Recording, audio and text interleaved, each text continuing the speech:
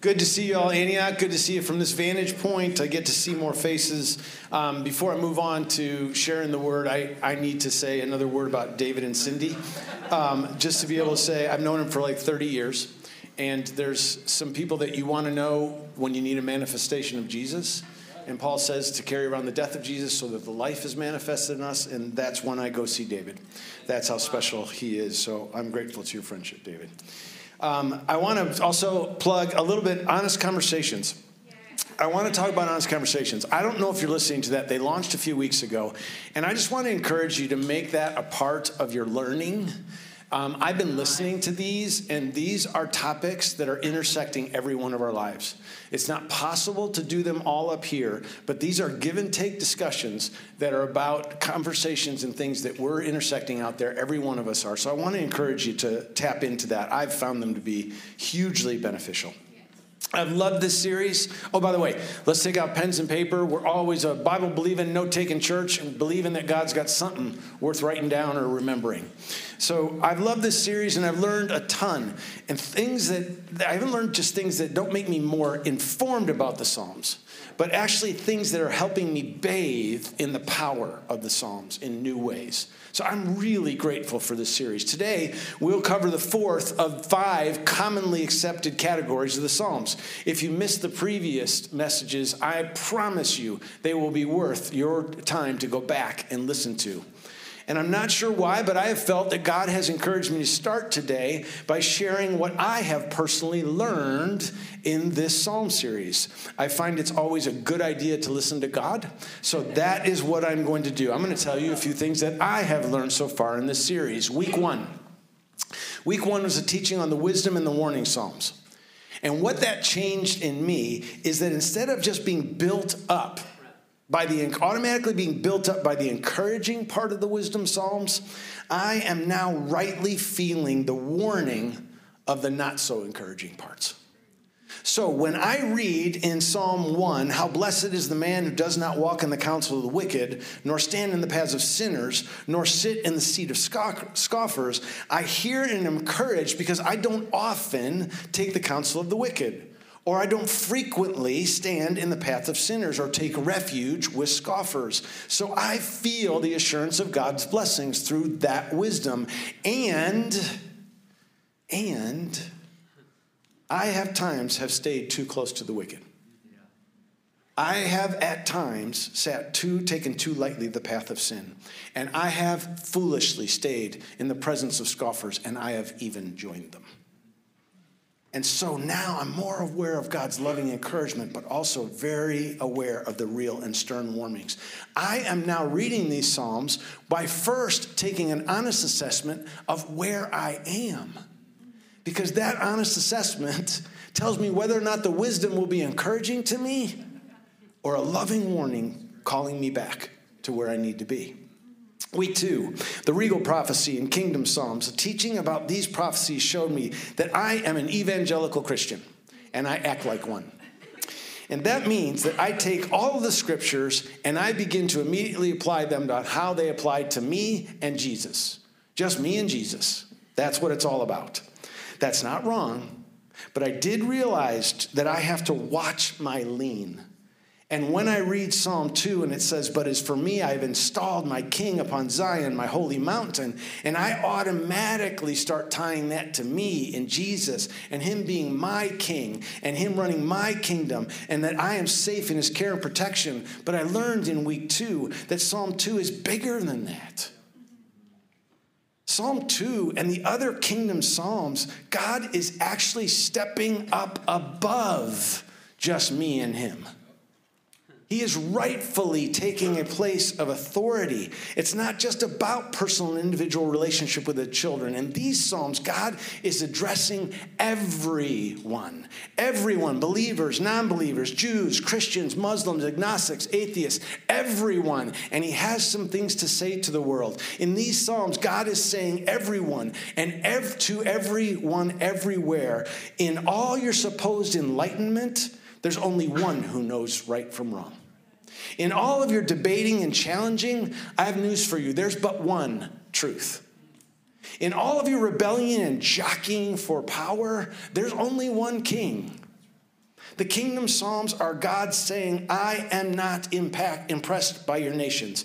I am not impacted by your political parties. I am not impressed with your military or your economic power. I am not in a contest with your kings or your kingdoms. I am not intimidated by your questions or even insulted by your mocking, because I am God. And I say to all, every nation, every tongue, every religion, every atheist, every agnostic, there is one kingdom. And there is one king, and I have placed my anointed one on the throne, and nothing will ever remove it from it. I don't want to bring that down to be just about me and Jesus. I want those psalms to stay up here to address our world. I need the comfort and the power of that. I need to know God's over all. Last week, Psalms of Laments. Oh God, help. Oh God, act on my behalf. Oh God, save me. Oh God, restore me. It is good to see these Psalms and that God is not scared, insulted, or intimidated by our cries for help. In fact, our cries actually come across to him as proclamations of faith. Why? You don't cry out to someone unless you believe he's real. You don't cry out to someone unless you believe he can hear you. You don't cry out to someone unless you believe he cares. And you don't cry out to someone unless you believe he's powerful enough to actually impact your situation. So these cries, God hears as our faith. Praise God. So I'm learning. I've learned a lot. So learning these different contexts, categories, and purposes of these Psalms has really blessed me. Knowing context and categories does matter. And context and understanding categories can really, really expose some things to us and different ways for us and important learning. There are simple and endless treasures to uncover. And don't freak out about knowing all the categories and all the contexts and all the stories behind the stories, because you have the Holy Spirit. And no matter what you're doing, when you're reading it, God's going to interact if you're reading with the Holy Spirit, and he will teach you. So don't worry. But do continue to learn. That's an invitation that's beautiful for both ways. So this week, we're going to cover the fourth category called the hymns or the songs. Andrew was gracious to me, and he allowed me to pick which category of psalms I wanted to teach on. And I need you to understand that me teaching on songs is a step of faith. Anyone who knows me or knows anything about me and my voice and singing knows three things. I want to be a really great singer. 2, I am a tragically awful singer. And 3, sometimes I get deluded to think that God has changed me from an awful singer into a beautiful singer. Years ago, I did a lot of driving for business. And so I was driving one time, and I used to turn up the worship music and sing really, really loud, because that was the one time I could sing and not hurt anybody. And so I was driving one time, and I decided, what if God has given me a beautiful voice as I sing to him? So I turned up the music really loud. I had a recording device to record the notes from my meeting. And I turned the music really loud so I could have the music and the acoustics and all of that. And I put the device right up to my lip, and I started singing for all I was worth. And then I turned it down and I listened to it. And it was tragic. No, I'm talking tragic. I can't ever listen to it again. And to this day, I haven't recovered from what I've heard that day. And you laugh, but that's why I sit in row 2. See, if I sit in row 2, I can launch up and over row 1 and not hurt them. 3 or backwards, my voice lands on somebody, and there will be pain and suffering in that. So me teaching on songs and psalms is a mismatch of gifting, but here goes. This week, we'll be looking at the category of psalms called hymns and more often songs. Now, this may be a bit confusing because often the psalms actually translate. The title psalms translates to melodies. And so we often think of them all as songs, and in ways they are. But there, inside the psalms, there is a specific category for specific psalms that are titled hymns and psalms. A couple of details about these Hebrew poetry and Hebrew songs. And I'm going to suggest maybe you don't try to write this down. Maybe rest for just a few minutes, and I'll tell you when to pick up your pens again, because I'm just going to tell you a few details, but they're important details. While we use words to rhyme in our poetry and our songs, the Hebrews did not. They rhymed ideas.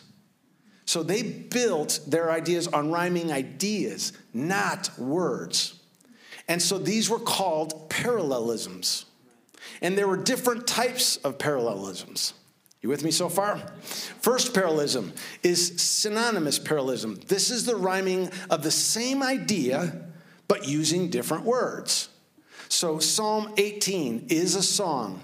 And in verses 4 and 5, it says, the cords of death encompassed me. The torrents of ungodliness terrified me. The cords of Sheol surrounded me. The snares of death confronted me. 4 very different statements using different words, but all expressing the same idea. That is a rhyme in Hebrew. So you follow me? Okay. Then there's also called antithetic parallelism. And this is a rhyme of opposing ideas. Same psalm. Psalm 18, verse 27 says, for you have afflicted the people, but haughty eyes you abase. You save the afflicted people, but haughty eyes you abase. So the positive statement is that you have saved the afflicted people. The antithetical idea that still is a rhyme in the Hebrew poetry is that you bring down the haughty. See what I'm saying? Okay. These two types are parallelisms. The idea of poetry rhyming with ideas instead of words. Now, this is a strange concept to us. I'm going to take a risk here and do an illustration of what this would be like. It seems to me, that somebody just groaned. It's okay, Lindsay, it's going to be okay. I think. We'll see how this goes. I think almost everybody has seen the movie Elf. In the movie Elf, there's a time when he first meets his dad in his office. And the office thinks that he is a singing telegram dressed like an elf. And so they take him in to sing to his dad. You with me so far? His dad looks at him and thinks he's a singing telegram and just says to Elf, so are you going to sing something? Elf doesn't want to disappoint his dad, so he sings a song to his dad. And the song goes something like this. I'm here with my dad, we've never met before, and he doesn't know that I'm adopted, but I don't even know he was born, and I love you, I love you, I love you. That's parallelism. That's Elf singing a song with all the same ideas, and none of the words rhyme. How is that? Not bad. Okay. So I hope that helps, because that's parallelism. Okay, good. There's more psalms, and there's more synthetic parallelism and progressive parallelism, but I'm not going to even try to touch those. So question, why am I spending some of this time on some of the techniques and the constructs and the concepts on why these psalms are written this way? Because sometimes it's just really cool and encouraging to know how unique and unbelievably cool our scriptures are. Even if we won't retain everything, it's just really incredible. I liken these kinds of teachings to the study of apologetics. I have read numbers and numbers of books from likes of Chesterton, Lennox, Lewis, Schaeffer, Bonhoeffer, Zacharias, countless others. Brilliant Christians in many different fields, books that give me more information than I will ever be able to retain. Books that I fully understand maybe 50% of what I read. Books that most of the arguments I won't be able to make again if I tried to give them to you. Books that I will only remember about 10% after I've left it for a couple months. So why? Why even know this kind of thing? Because while I cannot explain the physics that testify to the Creator making the universe, I'm really encouraged that someone can. While I cannot go through all the concept and realities that support the uniqueness and the supremacy of Christ, comparing to every other world religion, I am very encouraged knowing there's somebody that can. While I cannot do the mathematical calculations to calculate the miracles that happen between the prophecies that come true in the person of Jesus Christ in his life, death, and resurrection, I'm glad somebody did. And we often teach more than we can fully understand and more than we can possibly remember, because the fact is these things exist in our Bible and they are true. And the Bible, and that testifies. I can't bring my Bible up here because it's too heavy. It tilts the stand. Somebody hold up your Bible for me. These things testify how cool and unique and beautiful and powerful the Word of God is. And we just do this to be encouraged that our Bible is incredible. So with that, let's move from the constructs of the songs of the Psalms and dive into the Psalms themselves. So now, let's stand for the reading of the Word. Please. Psalm 131. O Lord, my heart is not proud, nor my eyes haughty, nor do I involve myself in great matters or in things too difficult for me. Surely I have composed and quieted my soul. Like a weaned child rests against his mother, my soul is like a weaned child within me. O Israel, hope in the Lord from this time forth and forever. Lord, as we dig into these songs, these special songs, will you touch our hearts and give us realization of your love for us in giving them to us and the purpose for their giving to us. We love you and we need you. In Jesus' name we pray. Amen. All right. If you can pick up your pens and your notepads, or your phones. There might be something worth writing down going forward. So we're going to switch slightly this week. Instead of going through one psalm to illustrate this category, the Psalms, we're going to go through a group of psalms that are in the hymns and song categories. And this section that we're going to go through are called the Songs of Ascent. In Deuteronomy 16, the people of God were given a command by God. 16:16 says this: 3 times a year all your men must appear before the Lord your God at the place he will choose, the festival of unleavened bread, the Feast of Weeks, and the Feast of Tabernacles. No one should appear before the Lord empty-handed. And the people obeyed this year after year after year. 3 times a year, no matter where they were or what they were doing, they would drop everything and they would make their way to the city of God, to Jerusalem, to be in God's presence. Now, cool, no matter where they came from, if you look at the city itself, it is elevated. And so no matter where they were coming from in the territory that they were sprawled out in, they would always be ascending to the city of God. And that's why these are called the Psalms of Ascent. While they ascended, then they arrived in Jerusalem, they would all recite and sing aloud this group of songs. Psalms group was 120 to 134. And it's called the Psalms of Ascent. Among this group of 15 psalms, there are a variety of types of psalms. There are some wisdom psalms. There are some laments. There's regal kingdom psalms. But the largest portion of these psalms are songs and hymns. And as we look at these psalms, we'll see the aim of these psalms and the songs and the hymns. And the aim is this: full on, glory-filled, soul-encouraging, faith-building, history-reminding praise and worship of God. That's the goal we'll see. This whole category, it's about worship. The first Psalm of Ascent, classified as a song of hymns, is Psalm 121. 121 says this: I will lift up my eyes to the mountains, a familiar verse to us. From where shall my help come from? It's actually a question. My help comes from the Lord who made heaven and earth. He will not allow your foot to slip. He who keeps you will not slumber. Behold, he who keeps Israel will neither slumber nor sleep. The Lord is your keeper. The Lord is your shade on your right hand. The sun will not smite you by day, nor the moon by night. The Lord will protect you from all evil. He will keep your soul. The Lord will guard your going out and your coming in from this time forth and forever. This song has 2 voices represented. The first voice voices the question: where does our help come from? Now, the pilgrims would have been looking, as they sang this, up to Jerusalem. So Jerusalem is surrounded by mountain ranges. And they were looking, and the picture is that they were looking and saying, does my help come from those mountains? Those beautiful, those majestic mountains that cannot be moved, that surround and protect Jerusalem? And then the answer is in response, no. Your protection does not come from those mountains. Our protection comes from God, who created those mountains.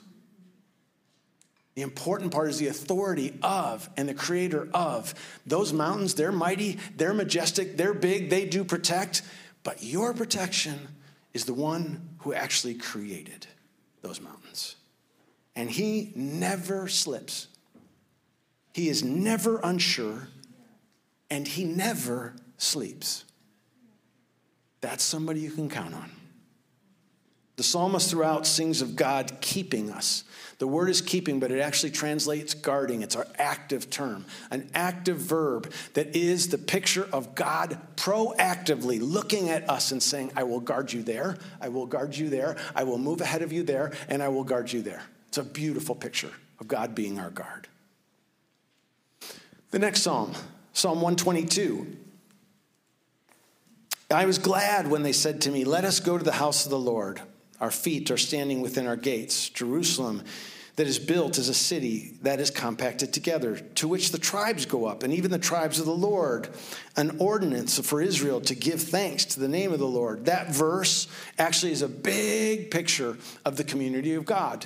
It is the picture of God drawing the tribes together and how important it is for us to come together, to be together, to experience God. For their thrones were set on judgment, the thrones of the house of David. Again, this was a picture of justice. They actually went to the city, and it was many of the disputes that they had in their individual territories were brought before in Jerusalem, and they were settled there. So the picture was, as they ascended, guess what they would find? Justice. Finally, justice for all people. Pray for the priests of Jerusalem. May they prosper who love you. May peace be with you in your walls and prosperity within your palaces. For the sake of the brothers and my friends, I will now say, may peace be with you. For the sake of the house of the Lord our God, I will seek your good. Jerusalem, the city of God, the presence of God, they knew that it promised peace. No wars, no conflicts, justice. They climbed, they ascended to peace. Psalm 124, the next song in the Psalms of Ascent. Had it not been for the Lord who is on our side, let Israel now say, had it not been for the Lord who is on our side, when men rose up against us, then they would have swallowed us alive. When their anger was kindled against us, then the waters would have engulfed us. The stream would have swept over our souls. Then the raging waters would have swept over our soul. Blessed be the Lord who has not given us to be torn by their teeth. Our soul has escaped as a bird out of the snare of the trapper. The snare is broken and we have escaped. Our help is in the name of the Lord who made the heavens and the earth. As they ascended, they would recount and sing out loud their history with God. They would sing of his rescues. They would sing of his provision. And they would sing acknowledging that if it were not for God, they would have been torn to pieces by their enemy. And they put God as their truster, or as their trust in their future. God is God, and he does not change. By recounting their past with him, they built trust for their future. And we must do the same thing. We sing our past to build hope for our future. It keeps us from being stuck on what may be going on right in front of us. Psalm 125. Another song in the Psalms of Ascent. Those who trust in the Lord are as Mount Zion, which could not be moved but abides forever. As the mountains surround Jerusalem, So the Lord surrounds his people from this time forth and forever. For the scepter of wickedness shall not rest upon the land of the righteous, so that the righteous will not put forth their hands to do wrong. Do good, Lord, do those who are good, and to those who are good, and to those who are upright in their hearts. But as for those who turn aside to their crooked ways, the Lord will lead them away. With the doers of iniquity, peace be upon Israel. This psalm confirms that God in righteousness will always, that good will overcome unrighteousness. This psalm is the promise, singing up as they ascended, the promise that historically they could look at God and know that eventually righteousness always overcame righteousness, and good always overcame evil. And they sang to remind themselves of this truth. Now, Psalm number 129. This is what is the most offensive psalm. Offensive meaning where the people actually called on God to be offensive on their behalf. Not defensive, but offensive on their behalf. And so it starts with the history of the persecution by the wicked. Many times they have persecuted me from my youth. Let Israel now say, many times they have persecuted me from my youth up, yet they have not prevailed against me. The plowers plowed upon my back, they lengthened their furrows. Then, after recounting this persecution, then the people sang of God's history of action. And that's in verse 4. The Lord is righteous. He has cut in two the cords of the wicked. And then the last section, finally, the people sing a request for God to destroy, be proactive and destroy all their enemies. May all who hate Zion be put to shame and turn backward. Let them be like grass upon the housetops, which withers before it grows up, with which the reaper does not fill his hand, or the binder sheaves his bosom, nor do those who pass by say, the blessing of the Lord be upon you. We bless you in the name of the Lord. And those are 5 of the songs of ascent. The songs that the pilgrims sang as they approached Jerusalem, as they approached the city of God, as they ascended to the presence of God, they sang. And they sang of God's proactive guard for them. They recounted that he was not just sitting. He was proactively looking for his people who needed help and then acted. The creator of heaven and earth who guarded them from man and from nature, and his care, nothing could harm them. And so they sang of that as they ascended. They sang of the celebration that they had access to this living God. And they could actually be in his presence. They recognized the joy, the glory, and the provision of the unearned privilege of the unholy being joined with the holy. And so they sang of that as they approached the presence of God. And they sang of their history with God, recounting history of God's past, built their confidence, faith, and assurance of God's future provision. And so they sang of God's history with them as they approached the presence of God. And they sang the truth of the attacks of the wicked and the evil, and they acknowledged that if it weren't for God's provision, they would have been torn apart by their teeth. But God didn't intercede. And so they sang about that. They sang their confidence of God control over all things, and their confidence allowed them to make declarations about their future secured by who they knew created the heaven and the earth. The pilgrimage, the journey, the upward journey to Jerusalem, the choice of these particular songs, recalling all these truths of God, singing them out loud, it was for one simple, single, powerful, life-giving purpose. The people of God sang the praises of God until they climbed into the blessing of worshiping God. They were singing themselves into worship.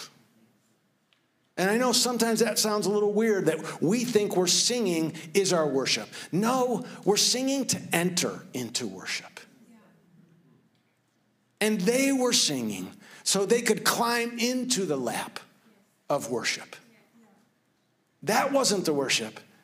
It was so they could climb into the lap of worship. And in worship, they would find the rest of God and the peace of God. And the testimony of what they were after and what they were seeking and what they did is actually in the last song of Solomon, or the Songs of Ascent, Psalm 131. This is the description of their arrival. O Lord, my heart is not proud, nor are my eyes haughty.